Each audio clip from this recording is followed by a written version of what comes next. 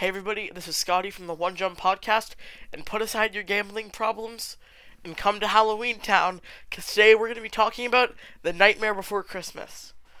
The Nightmare Before Christmas is a stop-motion animated film, and it has become a classic since its 1995 release.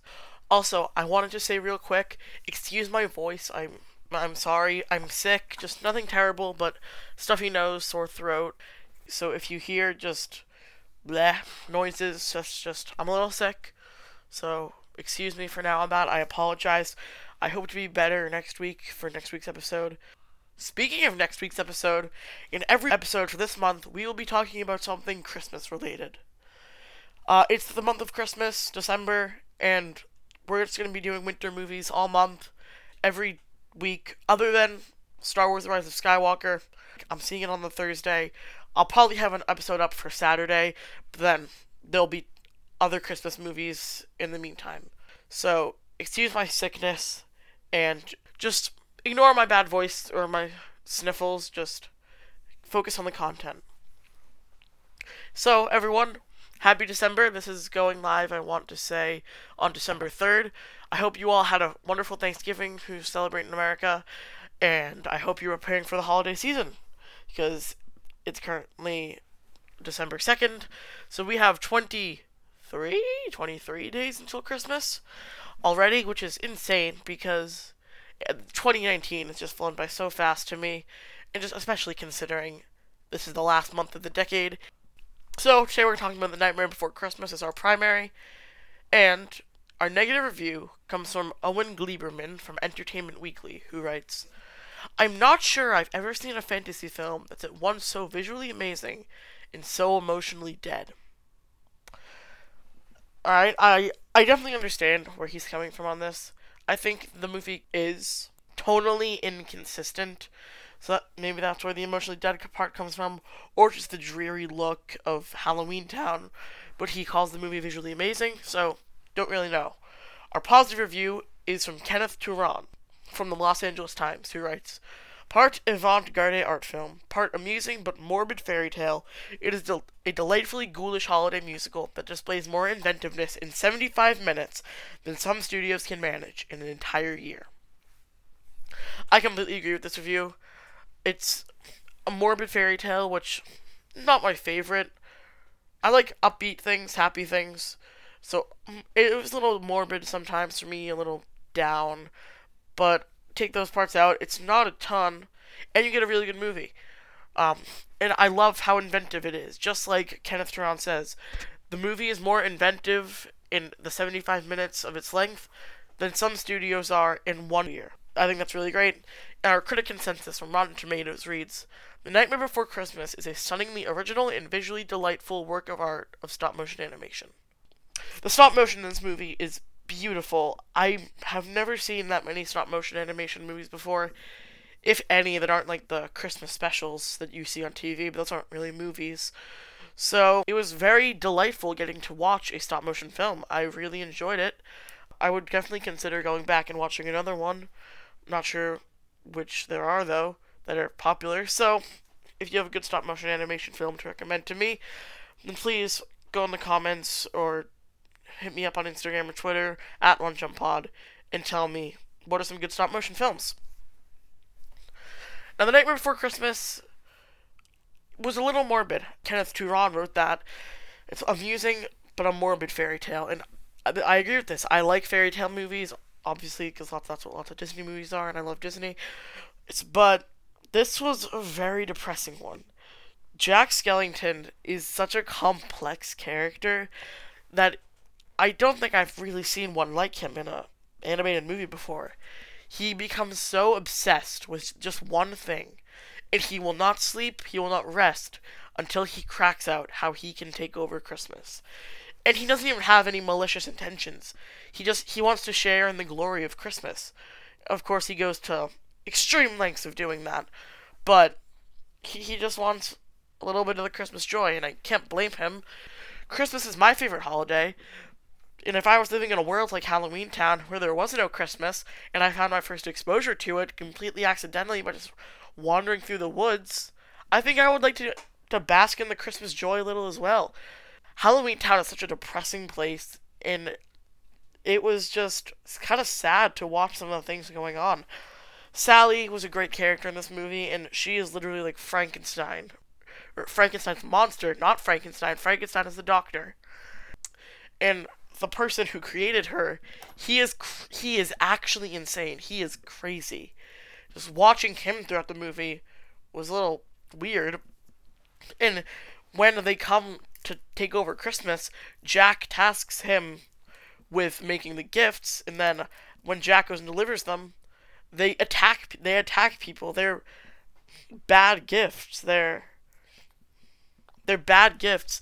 They aren't what anybody wants on Christmas Day. They don't want to have to call the police due to the gifts they're receiving, as is seen many times throughout the movie. There's one particular police officer who's just picking up every phone and from like everywhere around saying, "Yup, attacking toys." Yeah. This movie is one in its own. There's no movie out there like The Nightmare Before Christmas.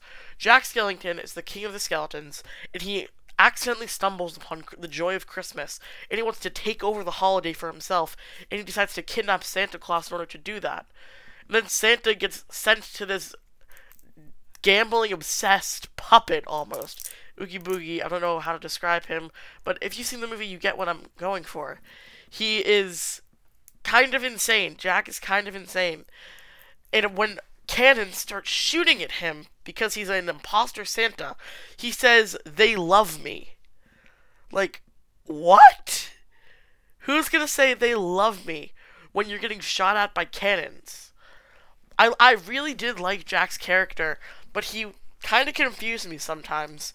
And I also want to talk about how this movie has a huge following. And with that huge following, I was expecting to watch one of the greatest animated movies I'd ever watched. But I don't think that's what this movie is.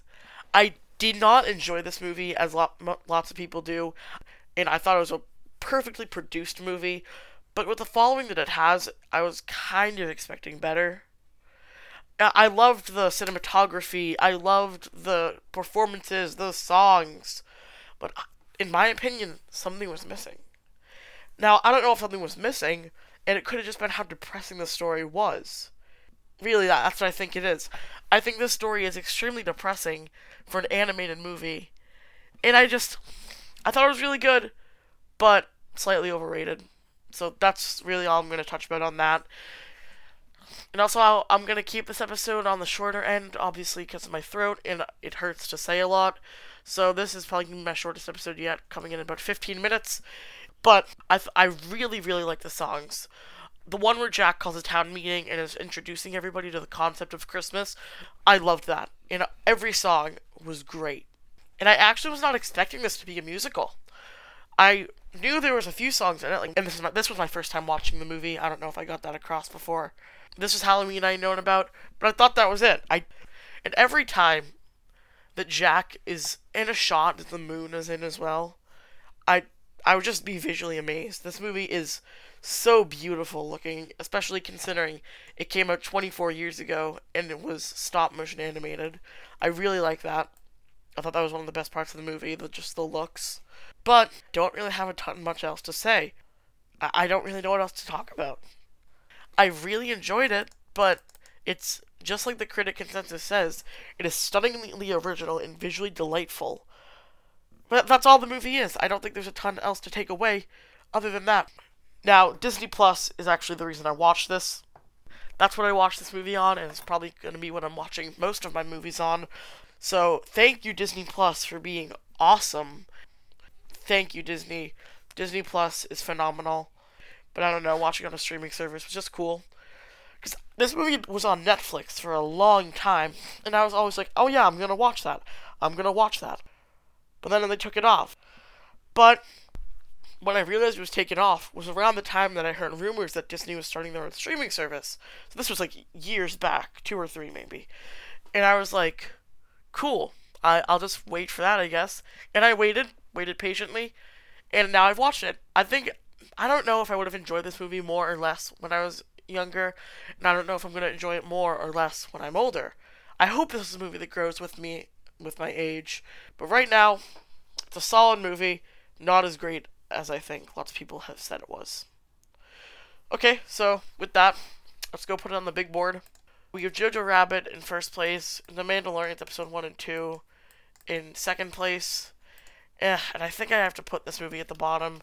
I did not want to, and I still think it's a very good movie. But we're just going to put it at the bottom for now. And it's obviously not going to stay at the bottom because this list is going to go on for a long, long time. So I guarantee you this is actually going to end up towards the top. But just not yet. Currently it's part of episode 3 and it's spot number 3 on the list. Alright, now let's move on to our secondary, which is not a Disney film, but is probably one of my favorite movies ever. And it just got released. I watched this movie on Friday, which was its opening weekend. It technically was part of the 5-day weekend. And it's Knives Out. This is Rian Johnson's new movie, who I love. I loved The Last Jedi, so I was really looking forward to this movie. And I've got to just say, it delivered on every front. I thought this was just phenomenal. Ties for Jojo Rabbit with, I think, my favorite movie of the year. It's definitely one of the two. My favorite movie, I don't see it being anything else. It's going to be Jojo Rabbit or Knives Out by the end of the year. But I still have a good 23 days, or 30 days to decide what that's going to be. Which one's going to take the top. Now, we're actually going to start with the positive review this time, just because of how absurd and atrocious the negative review is. So our positive review comes from Moira McDonald of the Seattle Times, who writes, "Knives Out is a kick. By the time it was finally revealed who done it, I just wanted to start over and play again." And I agree with this review for the most part. When I walked out of this movie, I was just like, wow, I really want to go see this again. But then the more I was thinking about it, I was like, would it be as good the second time around? I think it would, because you get to go put together all the pieces, and you get to see other hints that maybe they don't address while they're putting it together. So I think it would be good in that regard. But at the same time, I think this is a movie that the more you watch it, the more you're going to get sick of it. Because it's a whodunit. You can only watch a whodunit a certain amount of times. Now let's talk about our negative review, which comes from Paddy Kehoe from RTE Ireland.